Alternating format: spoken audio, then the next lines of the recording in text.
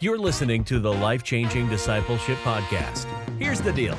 If you make disciples by sitting around and talking, you shouldn't be surprised when your disciples sit around and talk and talk and talk. This is the podcast for those weary of just talking and ready to start activating in the mission Jesus gave us to change the world. The Life-Changing Discipleship Podcast, where disciples and disciple makers gather to grow and go together. Here's your host, Dr. Matt Friedemann. Hey, disciple-making people, great to have you with us. Remember, the place for a man, for a woman completing all their powers is in the fight. And right now, today, somewhere in the world, making disciples of the nations. So stay tuned, stay encouraged. We have a rendezvous with destiny. All right. Hey, listen, this week, now I know the way people listen to podcasts, they don't always listen to them, geared to the week in which they're produced. However, this week is Revival Week because some incredible things are going on at Asbury University. I want to talk about those, give a perspective. And I do think my perspective is maybe a little bit different than other perspectives. Nonetheless, very impressed with what Jesus seems to be doing there. And so want to talk to you about that just a little bit today and a little bit about our involvement and a little bit about what ought to be coming in days ahead. I think you'll find this very interesting. I want to real quick tell you about Ethan Kelly. He is with Providence Capital Management, specializing in personal and institutional investment management. And so you can go visit him at providencecm.com to learn more, or just if you want to just email him, you can do that. Ethan at providencecm.com. Listen, big Ethan Kelly fan I am, and I want you to be a big fan as well. He is someone to be trusted. I trust him. I trust him with my life, really, but this is so very appreciative of what he can do and will do. So there's Ethan Kelly for you, and he's a sponsor of this program. Very much appreciate all that he's about. Now, I want to talk about the Asbury Revival stuff, and it's very relevant. It's going on right now. I mean, right now they're having services at Asbury University, and a lot of people are saying, what is it? So last Wednesday, real quick, they were having chapel. Now, almost the same thing happened in 1970. And so whenever you hear about Asbury Revival, you just need to know this isn't the first time it happened. And it's happened a few times before 1972. But when you type up, when you go read books about revival meetings, they will frequently talk about the Asbury Revival of 1970. Well, what has just happened in the last week is it looks like that kind of thing and maybe more. And the more part we're going to talk about in this program, but I will say to you, wow, what's going on? I mean, it's like there's no man can plan this kind of thing. And in fact, no man can. But I do think there's something about getting in the ready position. Back in 1970, I have a friend, distant friend, I'm a little bit older than I am, named Janine Brabon. And she got together a number of people and started praying for the presence of God on campus, that revival would fall, that something great. And then she didn't stop with her group. That group made some groups, and pretty soon they had a number of people praying. And they recognized there came a time in that prayer life where it's going to happen. And somebody said, yeah, it's going to happen tomorrow. And guess what? It did. And God came to Asbury University, Hughes Auditorium, and did an amazing thing. We're not quite sure all the amazing things he did then or all the things he's doing now, but all we know is he was there. And people today are saying, oh my goodness, you can feel his presence. And it's not ecstatic. There's no tongues. There's no rolling on the ground. There's no running the aisles. Not that there's anything wrong with those things necessarily, but none of that's happening at Asbury.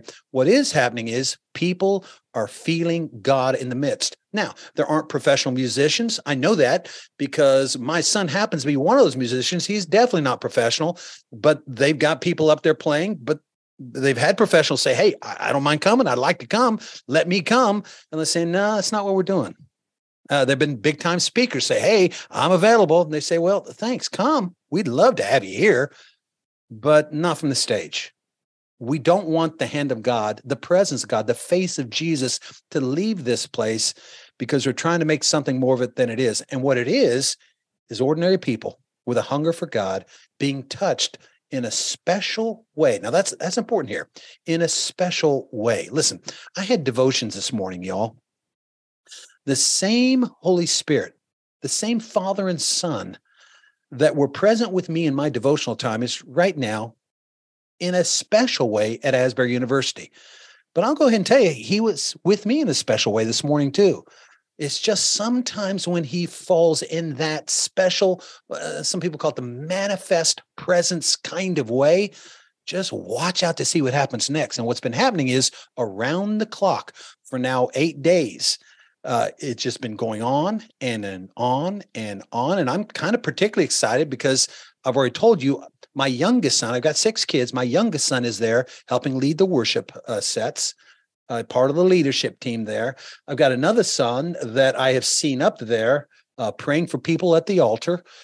He's not a student there, but he lives in the community. So he's been praying for people at the altar and, been up at the piano, doing some work there. I had 2 more kids go up there last night. They left here at 11:30 p.m. Took about 15 people in their church. That's just as soon as they could get away. And they are there today trying to get in. I hope they can get into Hughes Auditorium. But I would just say, I'm excited about what's going on there. I do think it's legit. A lot of people saying, well, is it legit? Is there enough preaching going on? Is there enough tongues going on? Listen, it's mostly worship music and testimonies. And yeah, I do think it's legit. I have a dear friend named Tom McCall. He sent me an article he was going to publish in Christianity Today. Now, he just sent it on to Christianity Today, but he just said, listen, I want to give you perspective. Now, Tom's one of the most published theologians in the world, and some call him the brightest Wesleyan theologian in America. And so he writes about this kind of thing happening. He says, oh my goodness, it's beautiful. He says, I went over there, I sat down. It's amazing. Jason Vickers gave his testimony. He's a professor over at Asbury Seminary. He says, I went in and just sat down and the peace of God comes over you. There's a gentleman, Robert Coleman. Some of you will remember Robert Coleman. He wrote the book, The Master Plan of Evangelism, that has sold tens of millions of copies, 60 different languages. I mean, big timer. But he also wrote a book called One Divine Moment. It's about the 1970 revival that happened. And he was there in the middle of all of that this week, had a microphone. I would have paid just about any price to hear Robert Coleman's prayer from his chair with a microphone sitting in his lap. I just would love to have known his perspective. So yeah, I do think it's legitimate, y'all. Somebody told me that Craig Keener said, man, you don't have to go inside a Hughes Auditorium. You can feel the presence of God outside the auditorium. It is profound. It is incredible. Now, I have a son, Elijah, says, yeah, we went to chapel there when we were going to school at Asbury University several years ago. He said, man, when you got there, going to chapel is a 3 times a week kind of thing. He says, and the running joke was, you never want to miss because you never know when God's going to do it again. Now, Elijah was always, hey, don't miss chapel because you don't know. This might be the day. Well, it's true. Any day could be the day when Jesus decides to come with that manifest presence. And I'll just go ahead and tell you straight up, I've always been a little cynical. I've always been a little bit, y'all keep talking about 1970. I'm sick of it. Quit talking about 1970. Let's get moving to do what Jesus wants us to do today, yada, yada, yada. And frankly, I still agree with that perspective. Let's quit talking about what you did. But listen, because they know it can happen, there's always somebody on campus praying that it will happen again. Now, it's been over, 1970. It's over 50 years ago, but it happened again. Now, the tip of the revival spear seems to be not great music. The tip of the revival, not even great preaching. The tip of the revival spear, at least at Asbury, in these 2 great episodes, 1970 and this year, seems to be confession and forgiveness. I want to tell you my sin. And a lot of people say, well, I go to God with my sin. I don't have to go to any man. Yeah, but you're missing something in the book of James. Confess your sins one to another that they might be healed, that you might be healed. And that whole healing dynamic, it comes when we are willing to take the word of God seriously and say, I want to confess my sin. Now, I got to tell you, there's some risk involved in this. That's why God likes when it's done. He knows you're taking a risk. I was in a Matthew one day, and we were talking about the Sermon on the Mount. It's saying, hey, listen, hypocrite, take the log out of your own eye, and you'll see clear enough to take the speck out of your brother's eye. Then it says, but do not give what is holy to dogs, and do not cast your pearl before pigs, lest they trample them under their feet and turn to tear you to pieces. Listen, if I'm taking the log out of my eye, do I want to do it before dogs? Do I want to do it before pigs? No, be very careful who you do it with. But when you're doing it in front of a crowd, like at Asbury University, and you're all of a sudden saying, here's my sin, my goodness, that's vulnerability. And I think, while it might be dangerous, and you might not ought to do it all the time, there's something precious about saying, I'm to the point with my sin. I need to be vulnerable. I need to tell you where I've done wrong. So there's confession. The tip of the revival spirit seems to be confession. It seems to be forgiveness, that God forgives you, but you also need to forgive others. And there's healing, and there's power, and there is peace in all of that.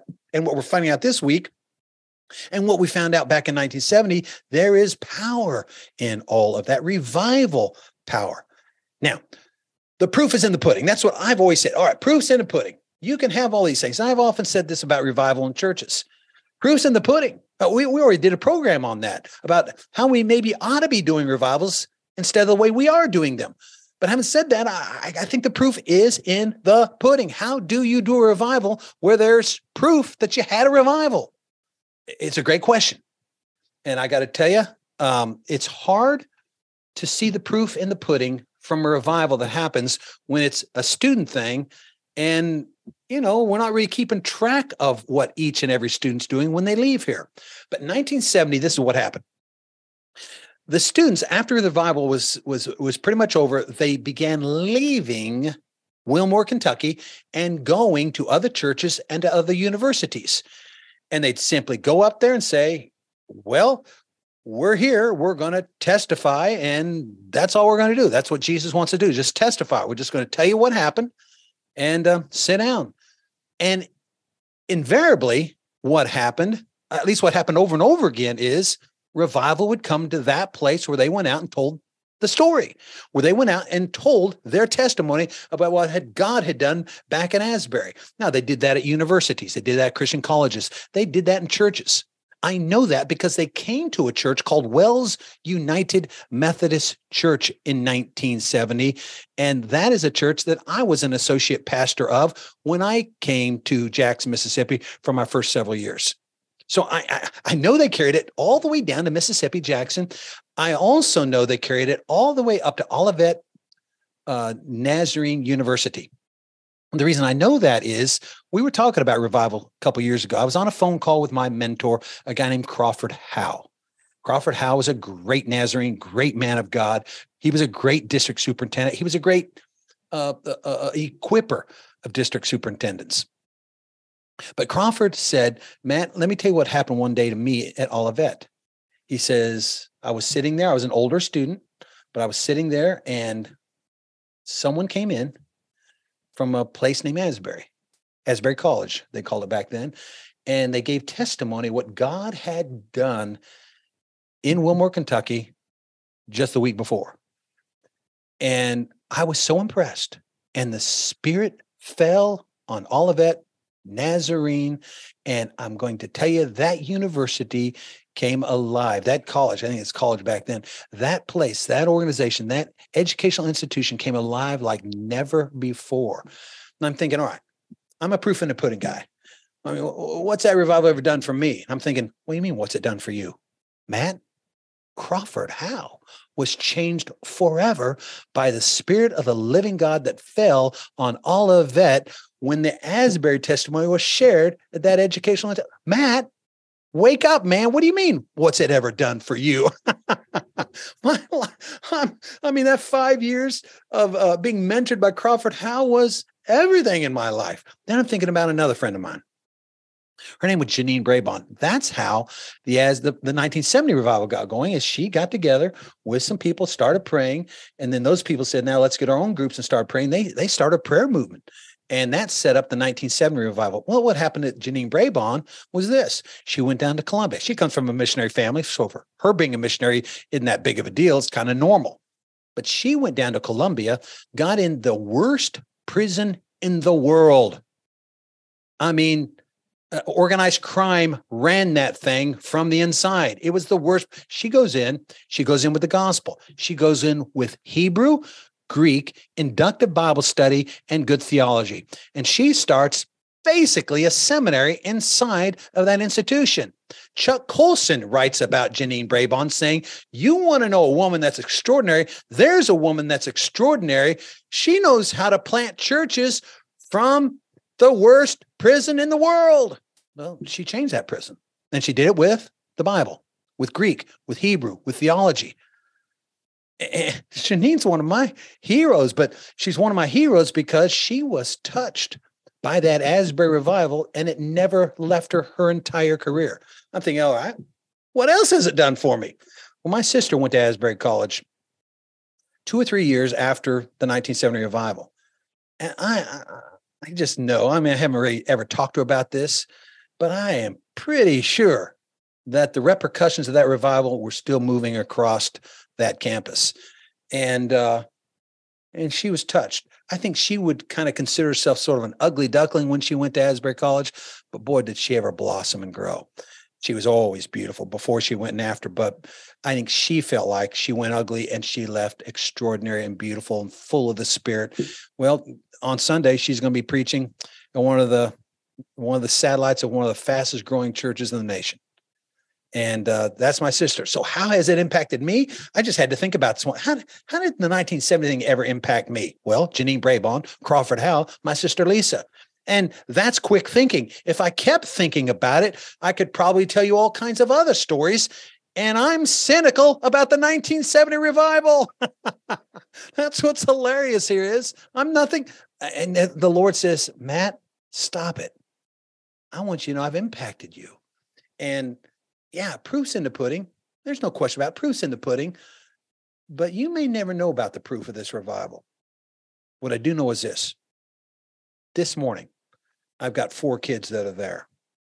And I just got off with another district superintendent in the Church of Nazarene, just having a friendly conversation. I just say, hey, man, can you pray for me?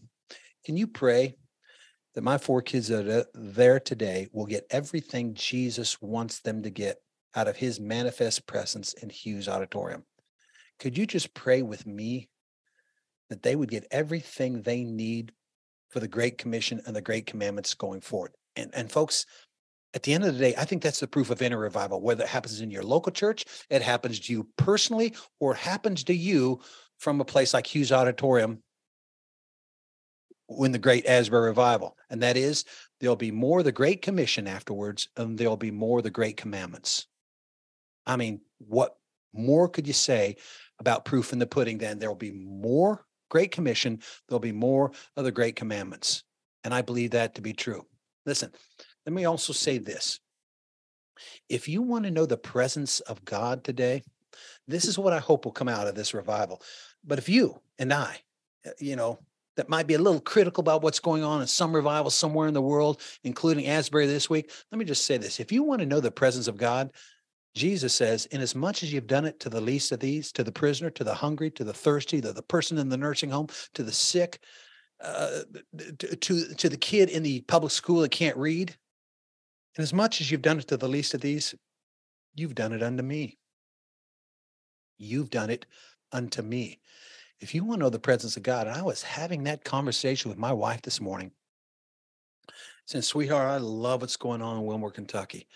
I got to tell you, I'm not so sure I want to leave because I got meetings right here where I know the presence of God is alive and well in that room. Through the faces of the prisoner, through the faces of someone that's addicted, through the faces of someone in deep need in Jackson, Mississippi. Yeah, we'll never know the proof here and there. Here is the reality of the situation. the question you and I need to ask ourselves, is he present in my life? Did I know him today in devotions? Did I spend significant time with him in prayer and in Bible study, in singing the great hymns of the faith? Me, this morning, was I there in devotions with him? How am I sparking corporate prayer and more of that kind of thing? And getting into, this is what we say all the time in our church. Are we in the ready position for whatever God wants to do in us and through us? I think 2 revivals in 1970 and this year came to Asbury because some people put themselves in the ready position and God said, I like that ready position. Here I come.